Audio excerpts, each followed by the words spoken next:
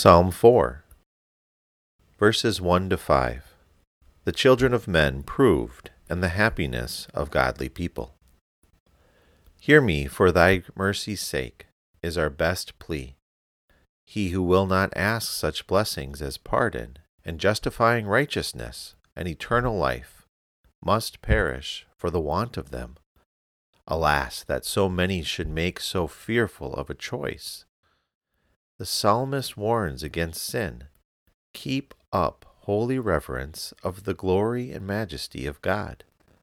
You have a great deal to say to your hearts. They may be spoken with. Let it not be unsaid. Examine them by serious self-reflection. Let your thoughts fasten upon that which is good, and keep close to it. Consider your ways, and before you turn to sleep at night, examine your consciences with respect to what you have done in the day, particularly what you have done amiss, that you may repent of it.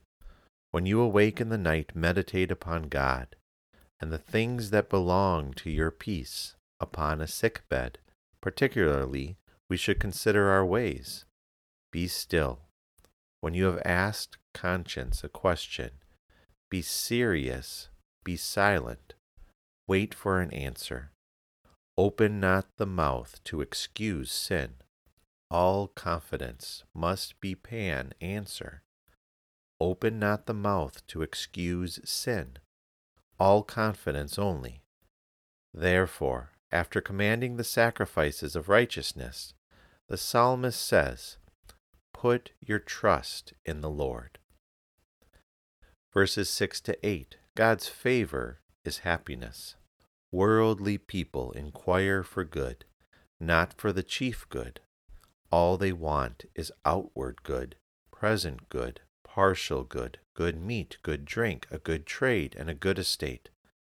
But what are all these worth? Any good will serve the turn of most men, but a gracious soul will not be put off so.